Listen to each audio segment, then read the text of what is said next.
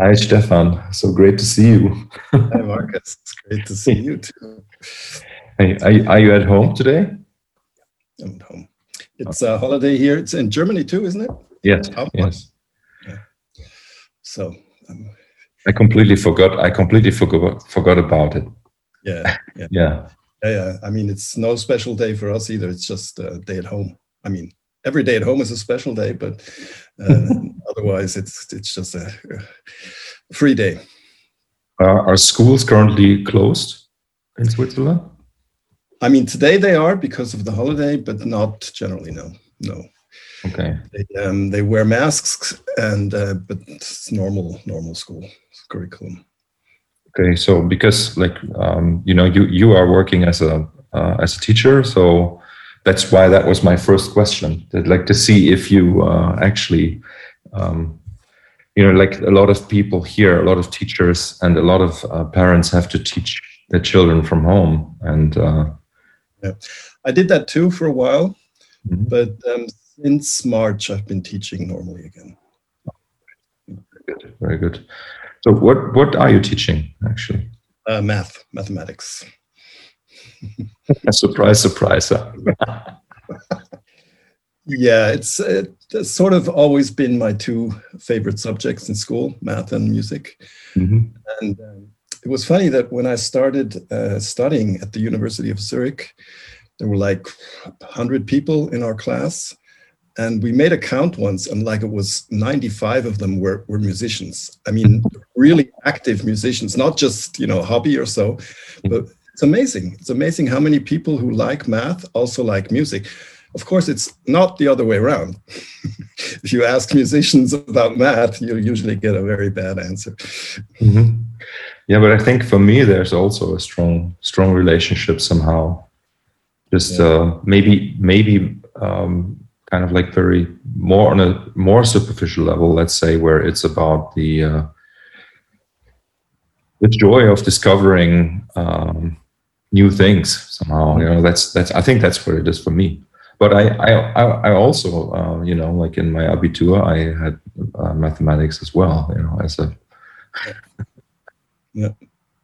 It's like a confined world where you operate with certain in math with numbers and structures, etc., and music with notes, etc. But it's like an own world that you can create, and that's Mhm, what I like to do. mhm, mhm. To step out of the normal reality and just go someplace where nobody's been before. Yes, yes. Hey, because like I hardly get a chance to talk to you about your your teaching job. So I'm interested. Like, um, how has your if you do something for a long time, right? And you have been a teacher for quite a while. So how has your skill, say in teaching mathematics, has that changed at all? Can you see, was there any development in that field for you? Well, I mean, the development has been that teaching is totally different today than it was 30 years ago. I mean, 30 Mhm, years ago, there were no computers and you did it all, in the old school way. And today, a lot of it is done, with online stuff and computers and notebooks and calculators and all these things that make teaching completely different now, really. mhm, And I'm sort of somebody, I still like, the way math was done 100 years ago, just using a pen and a piece of paper. I still love that. mhm, So it's been a little bit difficult for me to get used to these new type of teaching where you do everything with the computer and show graphs and all this stuff instead of just stepping back and thinking about it and trying to get your ideas on a piece of paper or on a mhm, blackboard. I mhm. still I still enjoy that working at the blackboard, but a lot of people, a lot of new teachers, new math teachers, they hardly do that anymore. It's all computerized and handouts. And I mean, no handouts. It's all electronic PDFs and stuff. Yeah, I And the can't kids imagine that. hardly write anymore. I mean, that's Mm, something that I also strongly believe that you should should write things. You should write a lot. And if you never write, if you just, I mean, you can't read a math book like it's some kind of a suspense story. It's just math. You have to do it. You have to take a pen and take a piece of paper and write it down. Otherwise, you'll never get it. So that's been a little bit, the challenge for me to cope with these changes that have been going on. Yeah, I can totally understand. I left school and my last year was in 92. So almost 30 years. Yeah. And I have to tell you, because I'm left-handed, right? And my writing was always very weak because I didn't have teachers that supported me in learning to write. So I always had a problem with that somehow, like also even emotionally from the experience I made even in the Grundschule in Germany, and then after the Abitur, I kind of like, even though I went to study psychology, I hardly ever used the pen anymore, and then started typing on the computer keyboard. Why do you play the guitar on the right with your right hand this way? Yeah, I was thinking about that. I just actually just a few hours ago I spoke to that with my massage therapist, because he was saying like that he was thinking that my left foot was my I don't know how you call that in English, but the primary foot that I stand on, right? So and leg that I stand on would be the left. And I said to him, well, but I'm left-handed. And then we started talking, and then I realized, like, because he mentioned a few things that you kind of like do in everyday life, and I realized I think I am quite capable of doing almost everything with both hands. Okay. So it's the writing. So I would still say I'm 100% left-handed, like in a way, but the circumstances sort of have led me to just use both sides relatively equally. And then with the guitar, I guess it was just, before the guitar, it was the mandolin for me. Okay. When I was maybe 8 or 9 years old. And the mandolin, I mean, I don't think anybody ever asked, right? And the mandolin, it was this way, and I started playing it this way. So then, right-handed way. And it's funny because I asked Robert Fripp about this also, because he's also left-handed and plays right-handed, and he also said to me, like, he can't really say much about it because he's never tried the other way around, and it's sort of like the same for me. Yeah. Okay. Yeah. I guess that's a lot different today. I mean, today there's so many left-handed players, so that a young person would think, oh, maybe it's easier for me that way. But you're right. In that, like 30, 40 years ago, that wasn't really something that was. You had Jimi Hendrix, of course, who played. What did he played on the wrong side? The guitar on the wrong side. So maybe that was maybe for some people an influence, but. I think it's very much about how you first get exposed to an instrument somehow. I think that's what. But I don't know. I really don't know. I can tell you, but yeah. So just a little bit, back to your teaching, because I'm, as you know, like, and both you and I were kind of like also interested in like long-term processes, right? Like as artists, and since mathematics, to me, mathematics themselves are also some sort of art, from my perspective. And if you because of your profession, you are kind of like exposed to it. You kind of like have to do it every day, right? Almost every day, and so that's why I'm wondering how this maybe a little bit imposed discipline that you have had with mathematics, how that sort of like, if there's like anything in your appreciation, or even, like I said, like in the way that you actually deal with and I don't mean the numbers, but the kind of thinking, the problem solving, if and how you can see any way that has evolved or changed over time.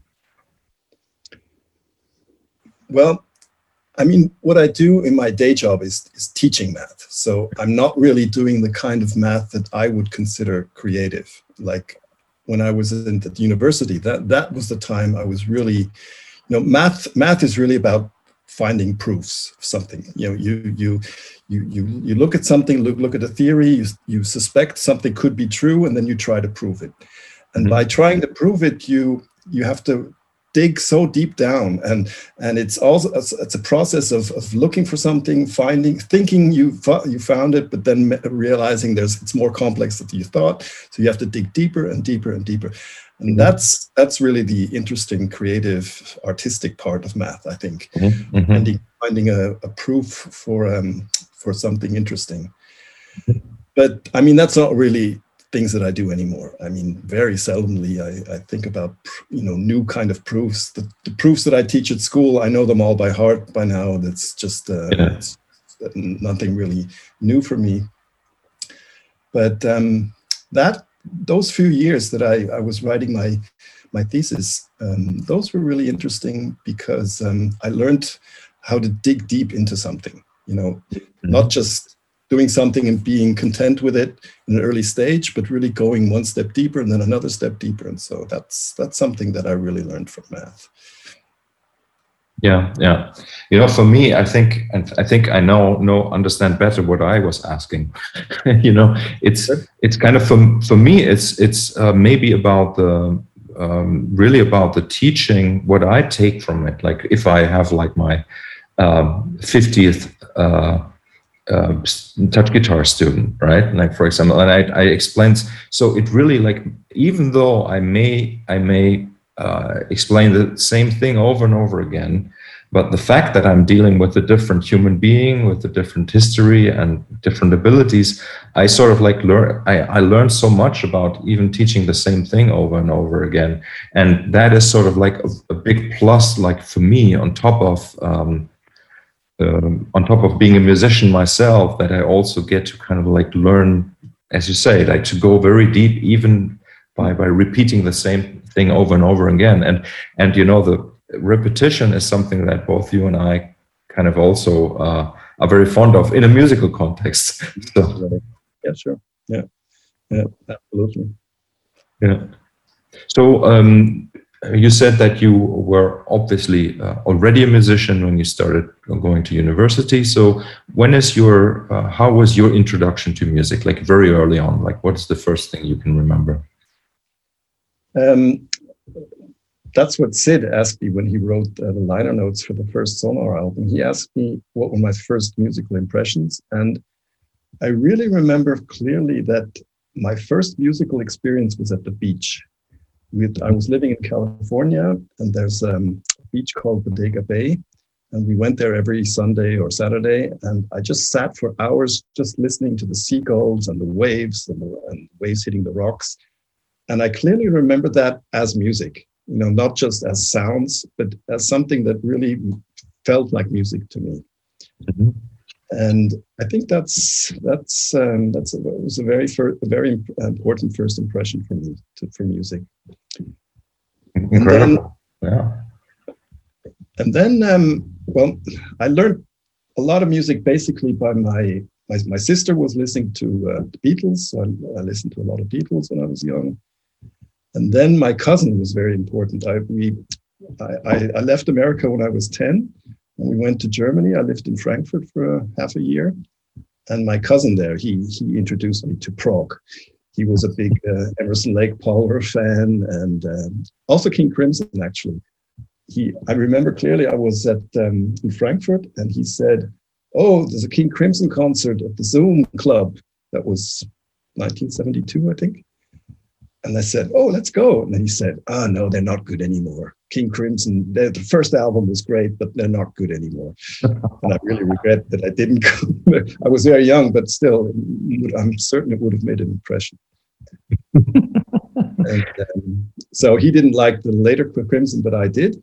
And but first thing, I think the first album I really, really loved was Yes Songs. The triple live album. I really loved that, and I listened to it thousands of times. and I could play almost every part on that record from, Steve Howe.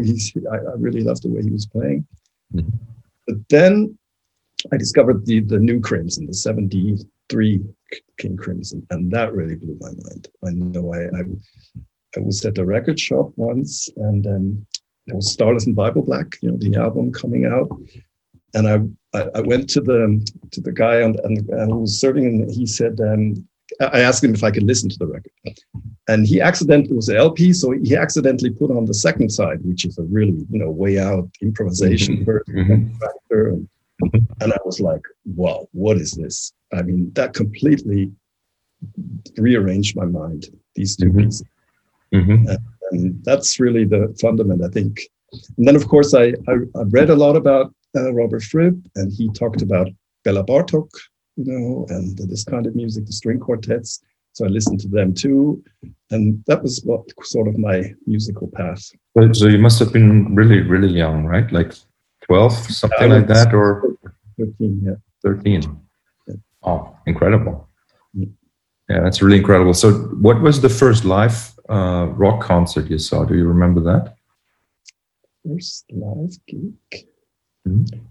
It may have been, I'm pretty sure it was at the Hallenstadion in Zurich, the big stadium.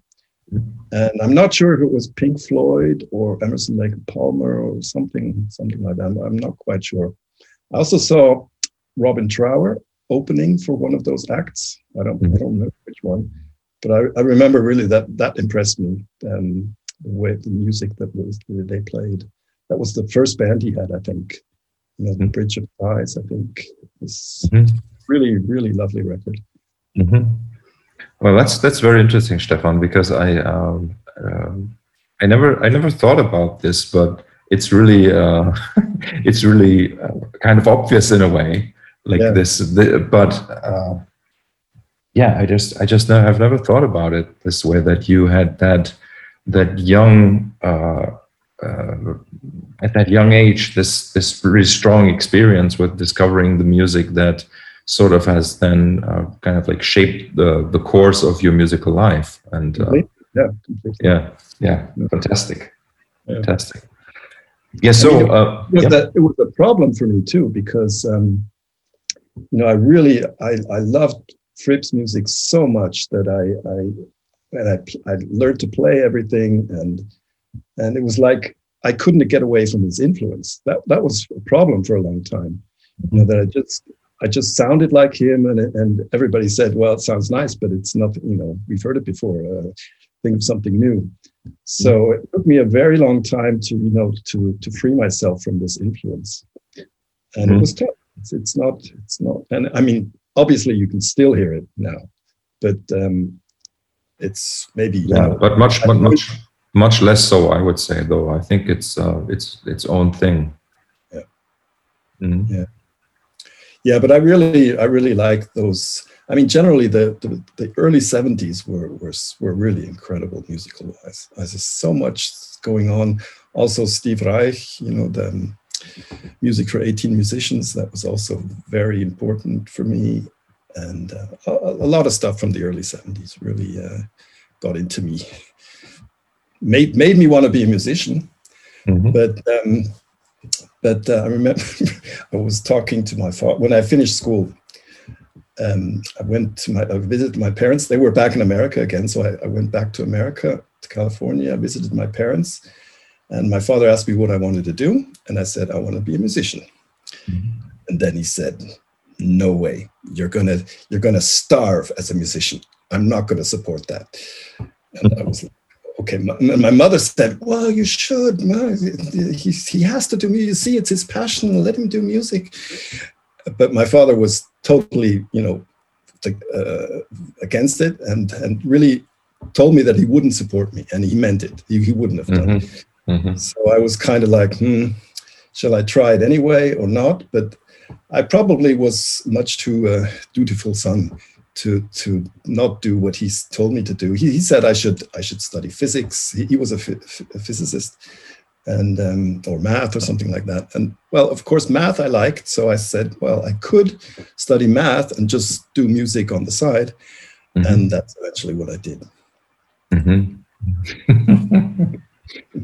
Did your parents take you to music school or something? Yeah, they were supportive. They sent me to piano lessons when I was like 6 or 7, Mhm. and but I tried a lot of instruments. I played the piano for a year, then I played violin for a year, then I even played trumpet for a year, Mhm. and sort of like was searching for my instrument. And then a friend of mine had an older brother. He was a guitarist, and I saw him play, and I knew that's my instrument. I had to learn guitar. So then switched to guitar, and yeah, that was when I was around the same age when I listened to King Crimson for the first time, so 73, something like that. Mhm, mhm. So that, like you probably went to university when you're like 19 or 20 years old or something like that. Yes, 20. Yeah. Okay. So up to that point, then was the guitar was sort of like something that you were kind of like studying already, or was it just like something that you kind of, like you said, you used it to play Steve Howe's parts and you learned Right. Fripp, or did you have like a good teacher back then already? I did have a teacher. He was a classical teacher.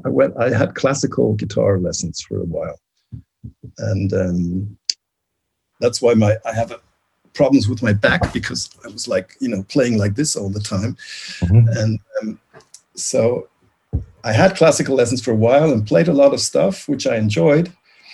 You know, Benjamin Britten, Nocturnal, and stuff like that. I really loved that music, but somehow I just didn't feel that the acoustic guitar was the right guitar for me. It had to be electric. So, so my father bought me a black Stratocaster. That was my first guitar, and yeah, I played. Played in student bands and stuff like that, school bands and all sorts of things. And eventually we had a band. I mean, wasn't great, but it was sort of like, okay, I thought this is going in a good direction. And that was just right after I started studying. So that was like, it took me a few years until I got to the point where I found this is really going in a good way now. And that band was already playing your compositions? Partly, yeah, partly. I mean, it was like I would write 2 or 3 pieces, and the keyboard player would write 2 or 3 pieces, more in that style. Okay. And so what was, can you remember like the first attempt at composing that you did? Do you remember what that was? I remember the first piece that I thought, this is a good piece. Yeah, this is worth something. And that was so obviously, discipline, the record discipline influenced. So it was this kind of arpeggio with the guitars and fast runs and drumming together with the guitar in unison and so on. So it was, very obviously influenced by that. Mm-hmm. Interesting, because I just remembered in my youth, I also, as I said, I played mandolin, and then on my 15th birthday, I had my first classical guitar lesson. So I had already been in the guitar orchestra with the mandolin, but then I started playing guitar in the guitar orchestra, and then one of the first pieces I wrote was for the guitar orchestra. I just remembered that. Okay. Yeah. How many guitars? I think we're like maybe 14 or 15. It was big. Like it was good. But because let's just trying to remember, because for me, basically the composing part started before I was in any band. Mm-hmm. Somehow. Yeah, you told me that once. I remember. Yeah, it's interesting. Yeah. And then when I joined the band at around like maybe 18, 19 years old, I didn't really contribute much to the writing in that group. Yeah. No, I think, now, I got 62 yesterday. So it took me a really, really, really long time to find out that composing is actually that what I would like to do in life. That's like my vocation, I think. And it took me a long time to find that out because, I mean, obviously I love to play music, but I didn't really know that. I mean, today I'm a decent guitarist, but it's just some things that I find other people can do better than I can do. So, like if you listen to Fractal Guitar, I'm really happy to have somebody play on this because I mean, David Thorne, he can do it a lot better than I can. So I'll let him do it. And that's, I mean, some people say, well, why do you do a solo album and ask other people to play guitar? It's because I don't really feel I'm a guitarist first. You know, I feel more that I'm a composer first now. But it took me a while to realize that. Yeah, so, interesting.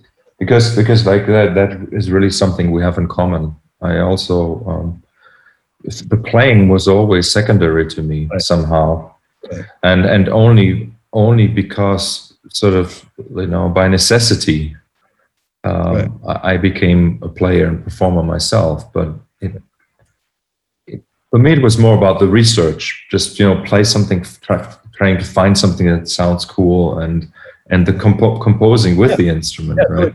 Doing the research, and I also remember when I was also a kid. Like 8 or so, my father said he'll give me a camera. And so we went to the shop, and then I was asked, what kind of pictures do you want to take? And I remember I said, I'd like to compose a picture. So it's not like, you know, snapshot there, snapshot here. It's really like, okay, I want this, there, that, okay, and then I'll take the picture. So it was like already then I had this idea that I like to arrange things in a certain way that I like them. And I think that's also very telling for me that I mean, all the things that you wanted to do as a kid, there's something, it has an importance, I think, to who you really are and what you should or what you can do in life. So I was like kind of happy to find that out, to remember that. It's a great story, you know, because it's a different medium, right? But it's the same interest and the arrangement of things. Yeah. Composing. Yeah. Composing, exactly. Composing is really, you know, like this idea that that as a composer you can basically create a new world. Like it's just like within itself, it's just this new world, and I think that's really also what has always fascinated me. Yeah, me too. Yeah, being able to create, and that again, that's a mathematician has that too. I mean, if you define some rules, then these rules will create a new world. It's funny, but it's interesting to experience that. And for instance, I don't know if you know, for instance, about complex numbers, you know, imaginary numbers. Yeah. I mean, these are so interesting because you can create a world that obviously doesn't exist. I mean, in the real world, there's nothing like a complex number, but it's such a fascinating world where many things are much simpler and more elegant than in the real world. And you can solve problems really easily I mean, it's really hard to solve them in the real world, so to speak. In the complex world, it's totally easy and totally elegant, and you know, experiencing things like this, I think, are very interesting. Even for a musician, just to see that you can also create worlds, not necessarily just with sounds. Yeah, for sure, exactly. You know, and it has a lot to do for me. It's funny with imagination, right? Like you say, imaginary numbers, but it's the imagination that is kind of present in the music as much as in something made up in mathematics, right? And I, you know, I love the idea of permutation, and in a way, imaginary numbers are a permutation of the real numbers. If just, you know.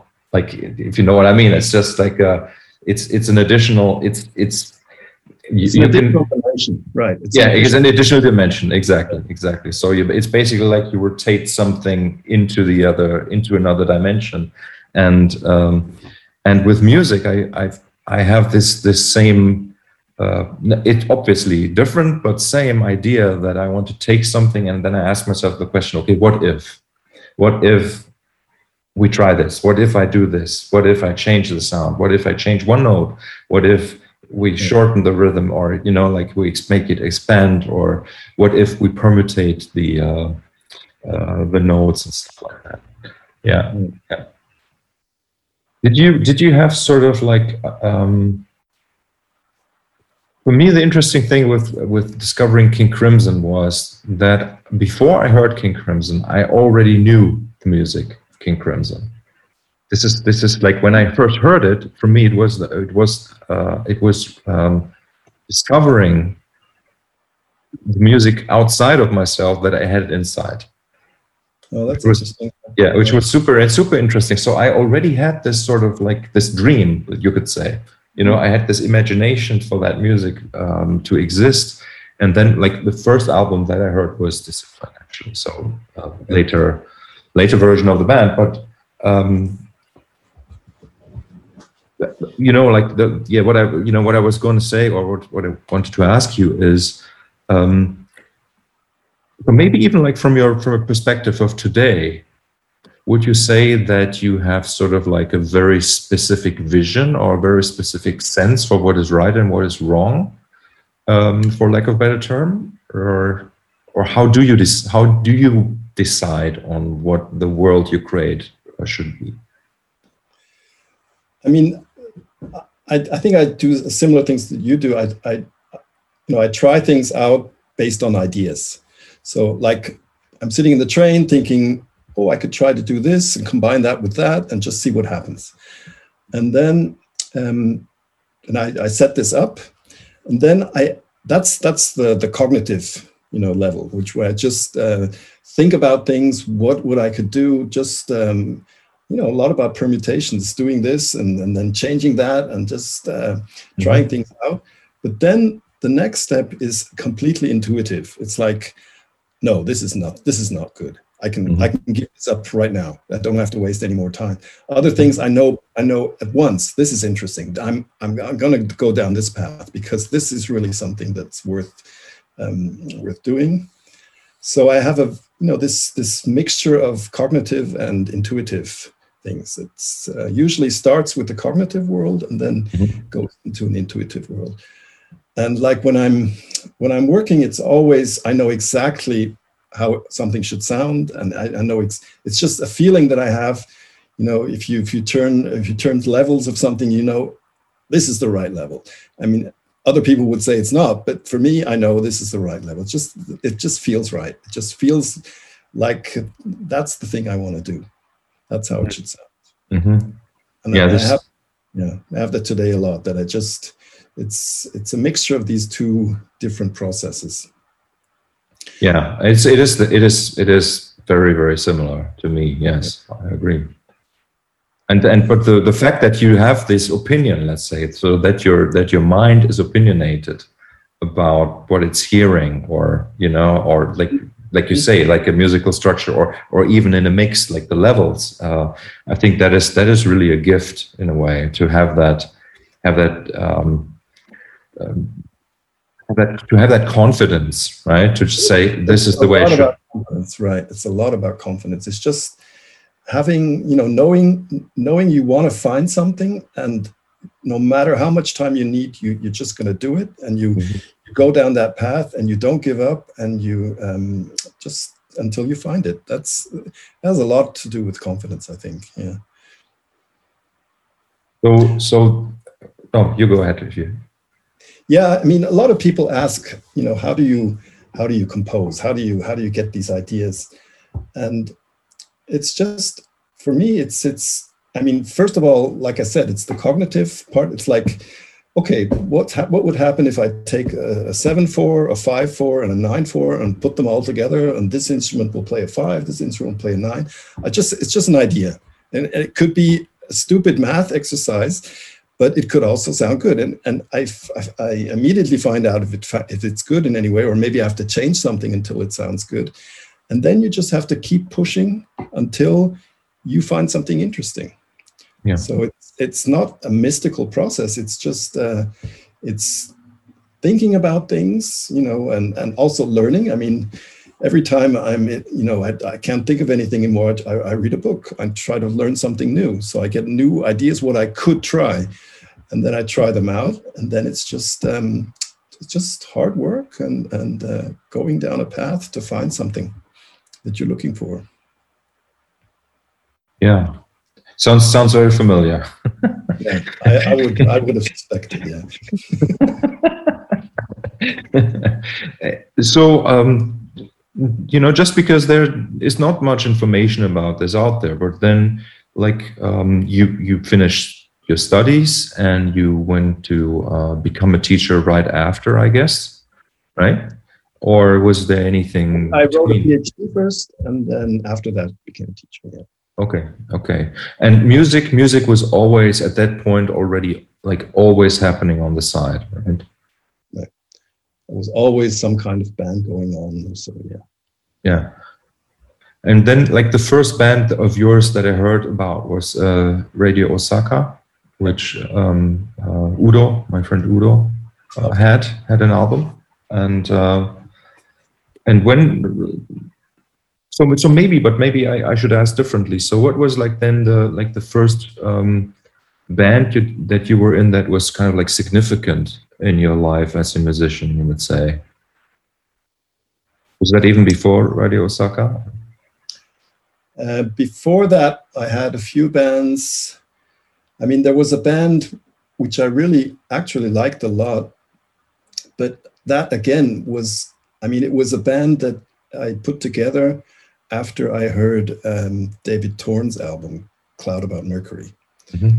That was also an album which really blew my mind. And I had a friend at the time, he also loved that album. He was also a guitarist, and he convinced me to start a band with with a trumpet player and a drummer that played, tuned percussion. Mm-hmm. It was really, it was very similar to what David did on that album, mm-hmm. But it's still an album that I like to listen to. It's the compositions are not bad, and it's well played, and it's a band I enjoy being in.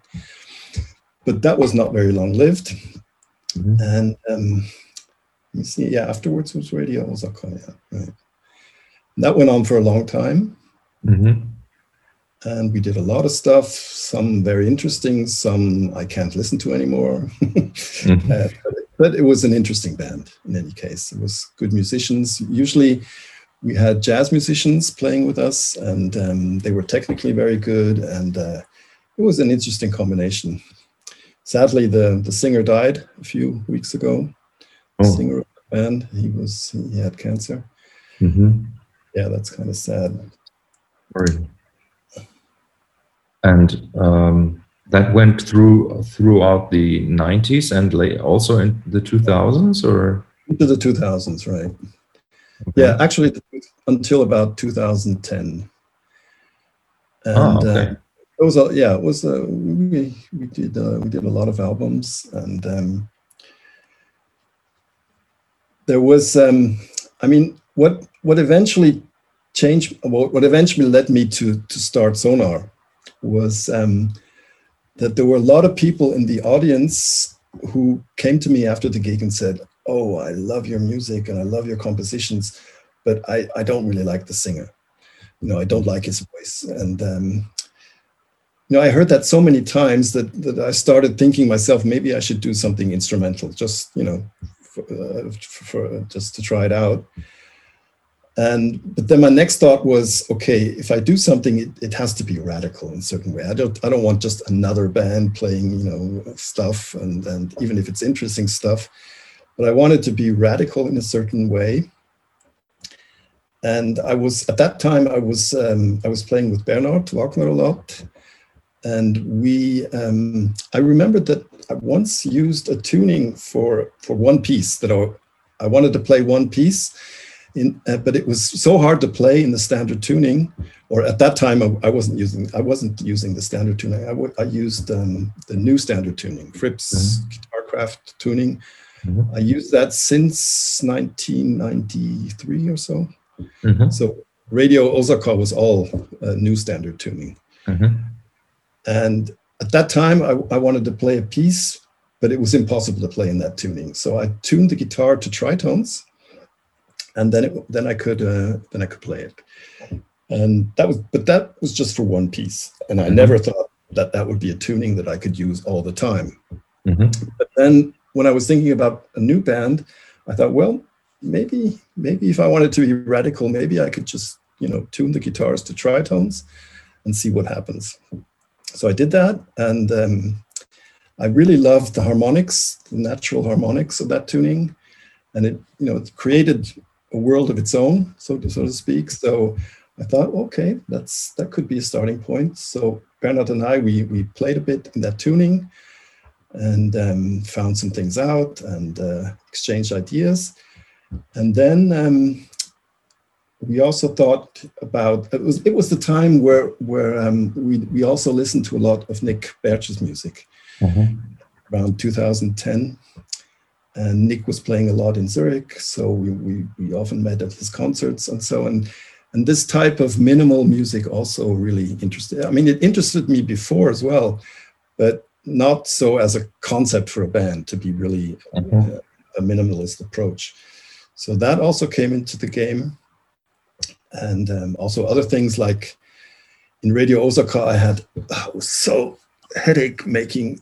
I had a setup you wouldn't believe. I mean, I had a mixed 24-channel mixing desk on the stage. I had synthesizers, sequencers, guitar pedals, so much stuff. So much crazy stuff. And all the time while playing, I was always thinking, okay, now I have to do this. Now I have to press this. Now I have to press this. Now I have to play this. Now I have to play. And it was like getting so ridiculous. I really thought, no, I want a band where I don't have to think about this stuff, just a guitar, an amp, and maybe a reverb pedal, but that's all. So that was another aspect of Sonar that we thought, okay, let's try something very completely without effects.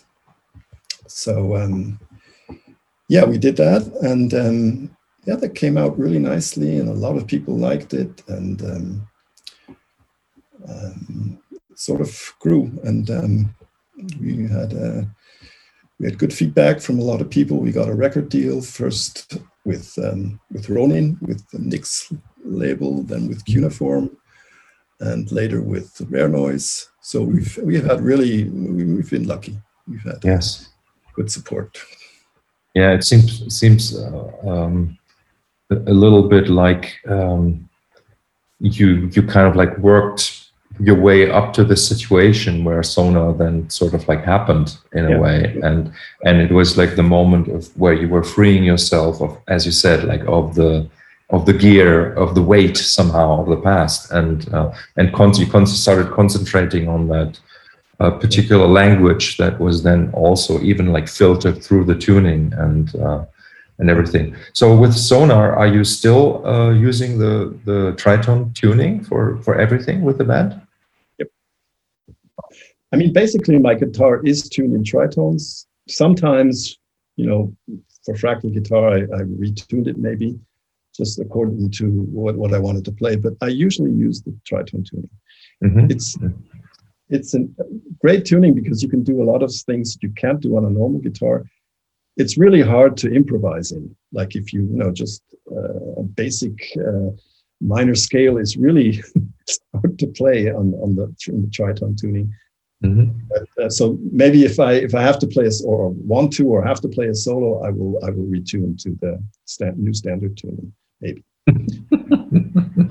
But otherwise, just to play parts, and it's great for chords with tritone tuning.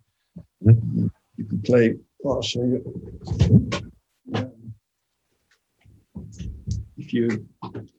Because you have this. You hear that? This is just the sound. Oh, it's wrong. This is wrong too. But you can play a chord where you have 6 Cs. If I play it like this and just it's detuned now, so it won't work. You can play 6 Cs, and it's a really powerful chord. I mean, it's not a chord; it's just one note actually. Yeah. But then you can play every if you move around on the fretboard, you can play like here you would have 3 E flats and then against 3 Cs. Yeah. So you can really have these interesting chords that you can play in the tritone tuning. So I do that a lot too. Yeah, because of the open strings, and interesting. And you can also play the F sharps on the other strings and get the F sharps. Yeah, right. Yeah, that's very cool. Like music, and I'm also, well, I say also, but like this idea of drone-based music is very it's very dear to me. Not just I also write music that is not drone-based, but as like a tool for musical education, for educating myself, not just for others, but for myself. The idea of music equals relationship, you could say. Like it's like relationship of 2 notes or of 2 sounds. That's where musicality kind of comes into play, and that's why open tunings in general are sort of like very interesting for exploring the relationships of sound, because you have the resonance of the instrument is kind of building this field, right, in which you can then sort of like move the other notes around and you learn about the relationships. Right. Yeah.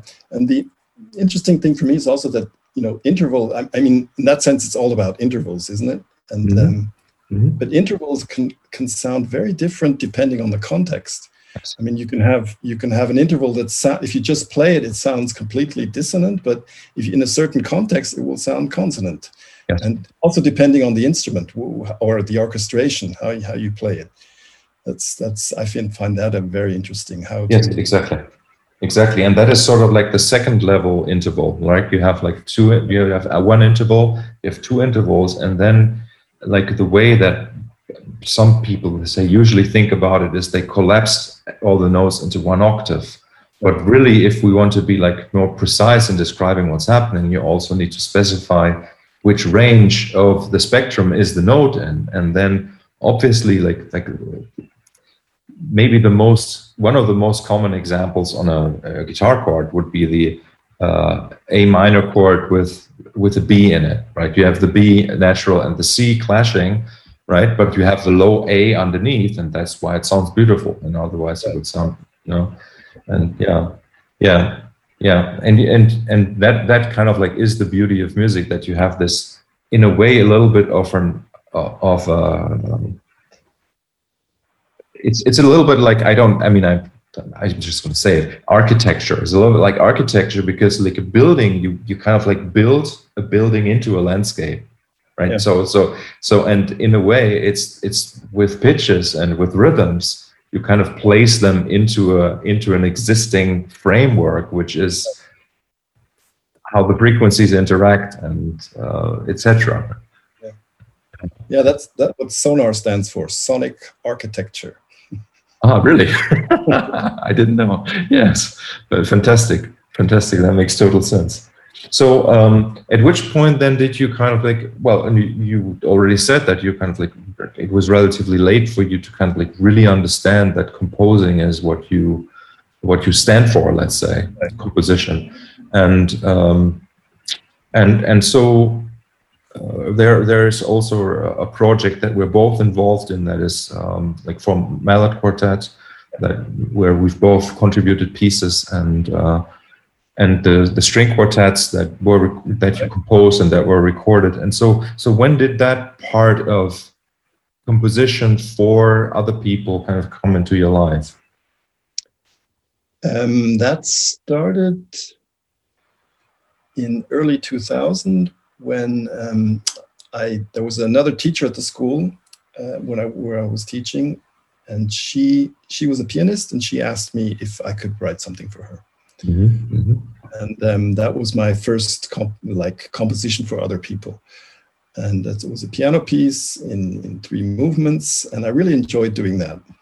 So I got interested in the concept of composing for others, and then I remember that was also for me very important. I bought some software. I bought this Vienna Instruments software for strings, and it sounded good. You know, you could sit at home at the keyboard and it would sound like a real string quartet. And I really love that. And it inspired me to write things. And in 2006 is when I wrote my first string quartet. That was on my string quartet album. But it's played by the Alpari Quartet from Poland, because I mean, I'll just repeat the story. It's on the cover of the album, but it's an interesting story because actually you were there too. I think in 2014 we met in Zurich. You remember Anil was there. You were there. Yeah. A lot of people were there. And Anil was at my flat, and I said, "Do you have a minute? I'd like to show you my string quartet."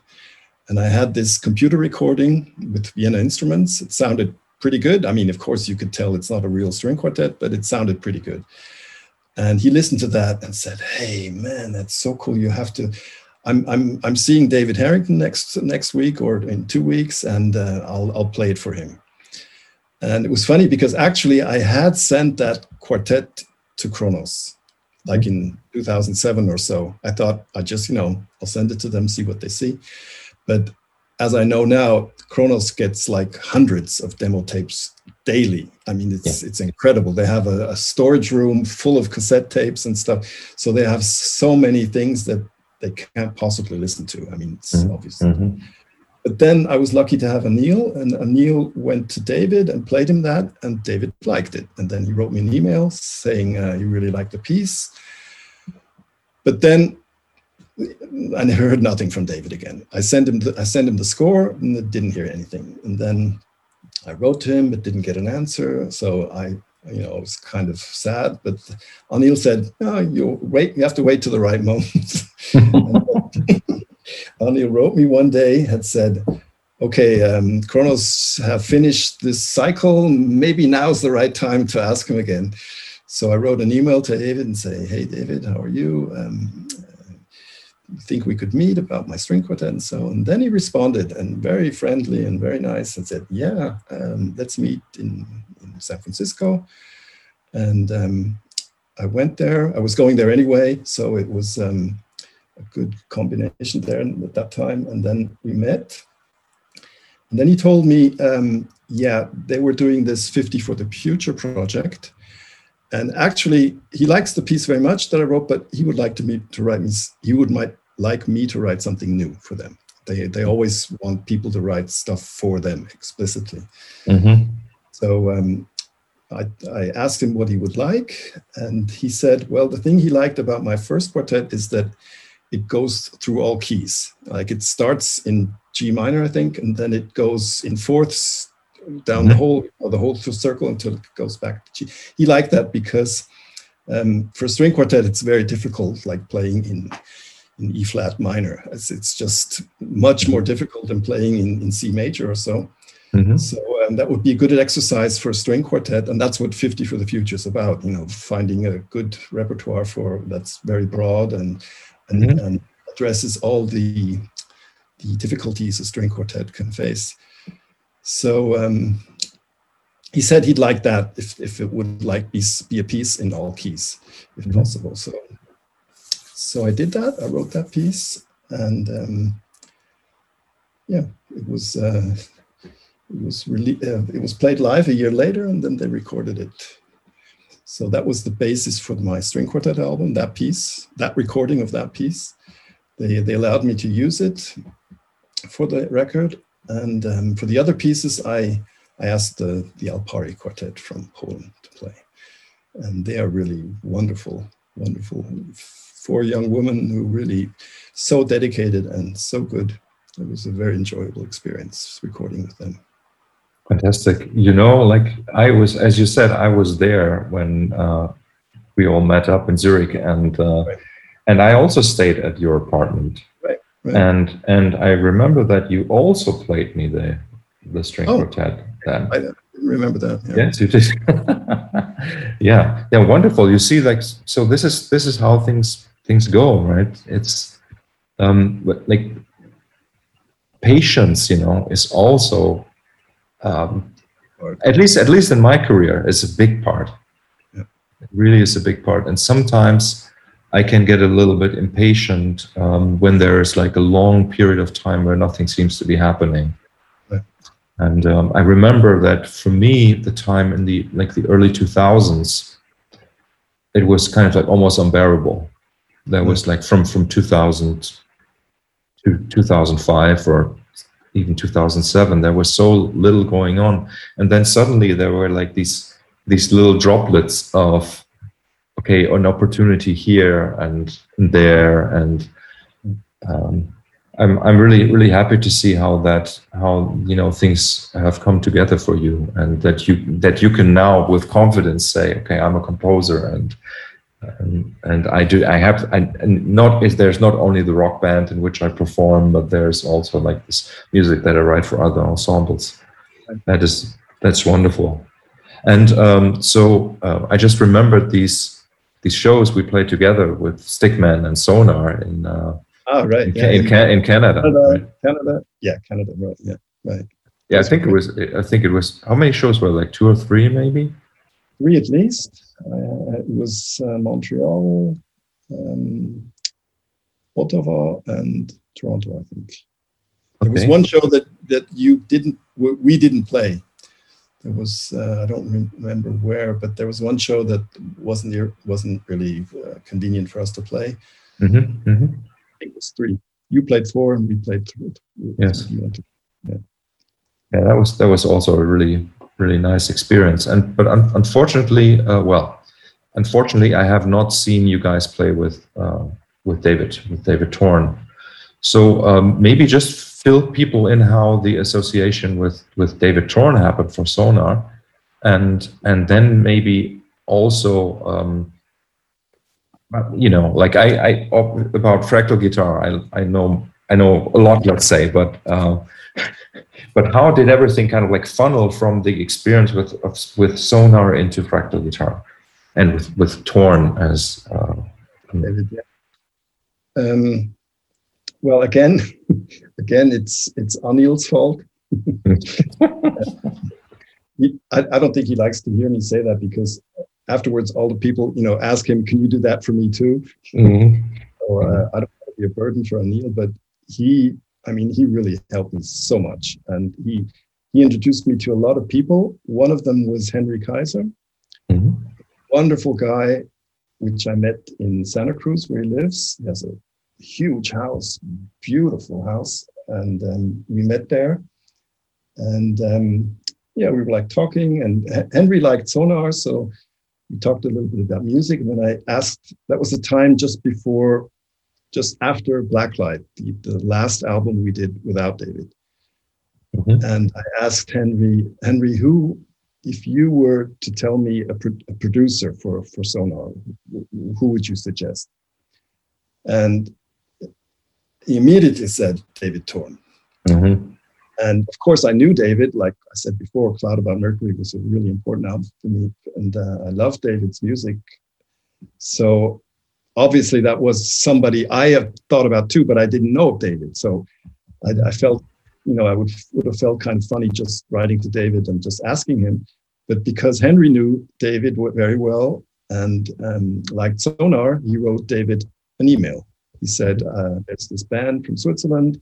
I think you'd like their music, and they're looking for a producer." Mm-hmm. And David then wrote to me saying, "Yeah, sure, let's talk." And we arranged a telephone meeting, and we talked like for 2 hours. It was, if you know David, he's so funny and so amusing to talk to. And it was really, I felt so good talking to him. And he was like, "Sure, I'll come to Switzerland, and I'll bring my studio technician with me, and I'll bring my guitar as well if you want to." No, actually, I asked him to bring this guitar. I said, maybe you could play on one piece or two. Or mm-hmm. So we talked about the pieces and the music, and I sent him some ideas. And then he came we met in Switzerland, and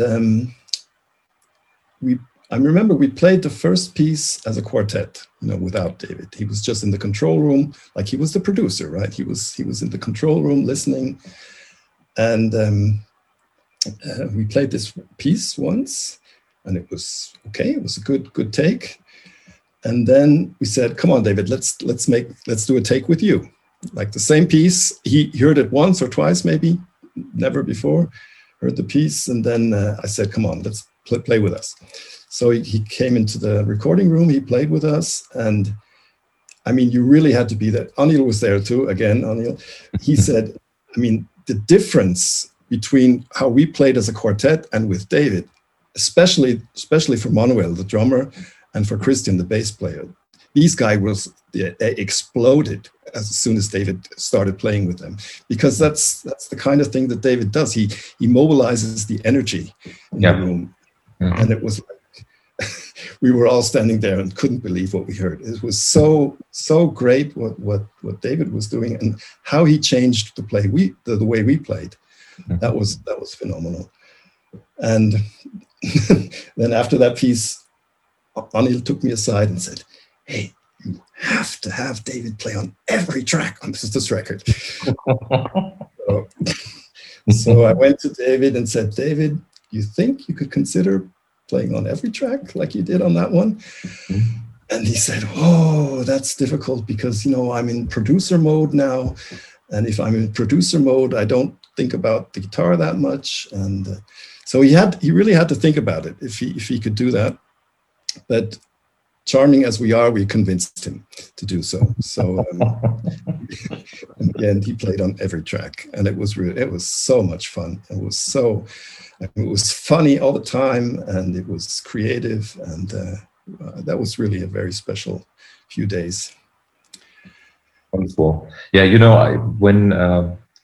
when I heard you play again after you had the experience with David, but you were playing without David, I think Sonar had really changed. Like also the quartet was sounding very different and had a very different energy. And well, the thing in Sonar is funny because if you listen to the albums, you probably wouldn't guess that we can be really heavy live. But that's because of Christian and Manuel, because they are such. They can, if you put them in the studio, they'll play well, but they won't play with this live energy that they can have. If as soon as you have 200 people really cheering you on, they will play so much, harder and better and more creative and with more energy. So I think that's the thing we loved about those concerts with Stickman too, where that it was a good audience, a supportive audience, and good sound. So for us, it was also really, really a good experience. Yeah, like when we recorded my album, Falling for Ascension, that was also kind of like the having met you and just hearing what you guys were doing with Sonar was sort of like it was really like I remembered that I had this piece that I always wanted to kind of like find a form for, and then I said, okay, I need these guys, and I'm still very, very happy with that album. I think it really, I listened to it a few months ago as well. It was really I enjoyed listening to it. Yeah. I heard things that I didn't hear the first time I listened to it. So there's a lot going on. There's a lot going on. Yeah. You wouldn't maybe hear on the first listening. Yeah. Yes. Yeah. Very cool. And so I'm really hoping that this recording project that we're involved in with the Mallet Quartets, with the Mannheimer Schlagwerk, that's going to happen this summer. I think it will. Yeah, it was postponed twice already. So yeah, I know. Yeah. But that's good. There's a lot going on this summer. I also have a recording for. I wrote two more string quartets and two piano quintets. That was hard for me to write a piano quintet because I'm not so used to composing for piano. Mm-hmm. Those two pieces will be recorded as well. Mm-hmm. And there's a very interesting album with Jan Peter Schwalm, which your album is coming out now, isn't it? Coming out in July, yes. Yeah. looking forward to that. And with Eivind Arsent also playing, and he is such a wonderful guy and a wonderful musician. And I'm really, really interested how that project is going to turn out. Can I ask you what you're because I saw that Manuel played some drums. Is that for that project?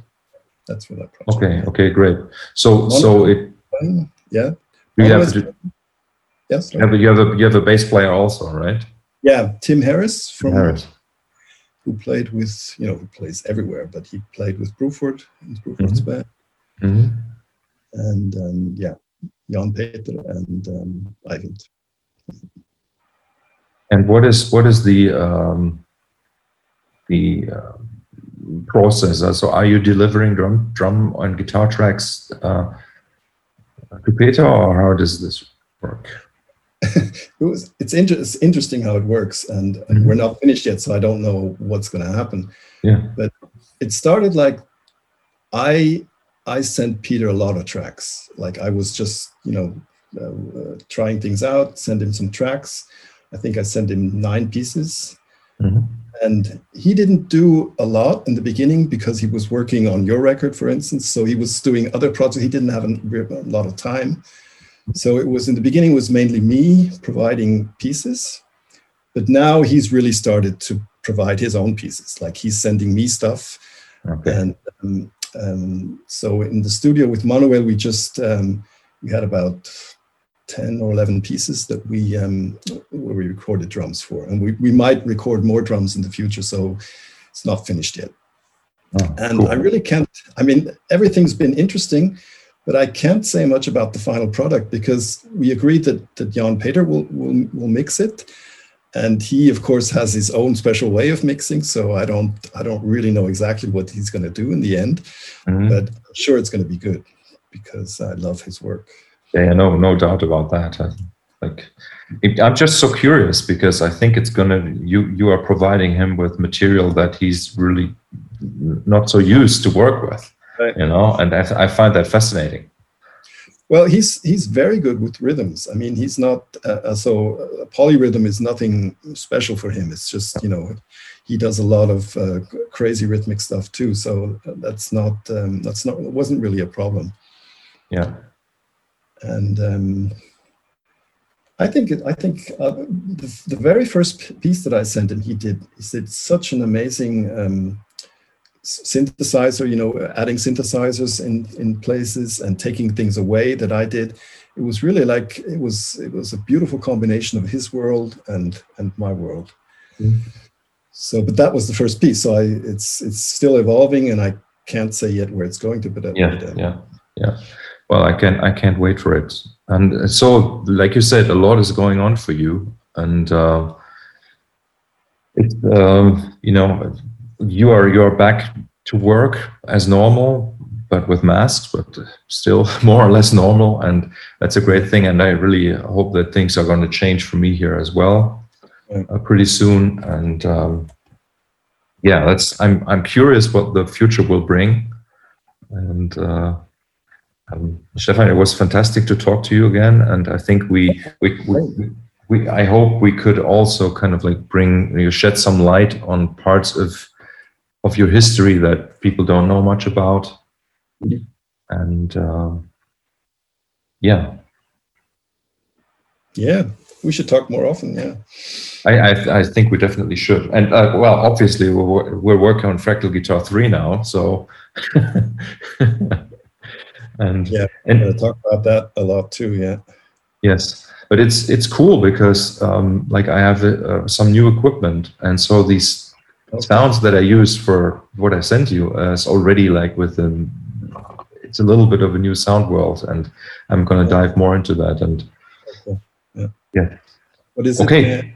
Can I ask what it is? Last question. It's the Quad Cortex. This it's neural DSP. So basically it's something like the Helix or the Kemper, but it has just like the Kemper, you can connect several pedals, and then you can capture the sound of the pedals into one block and for me it's great because then I can have like a really complex sound in just one block in a big matrix of possibilities. And that way, because like I love really complex sounds that have lots of interaction in them, and with a lot of filtering and you control that pedal, right? The filtering things. Either with a pedal or in the case of what you're referring to, it was like a touch sensitive thing. Oh, great! Yeah. So with an envelope follower, So and that.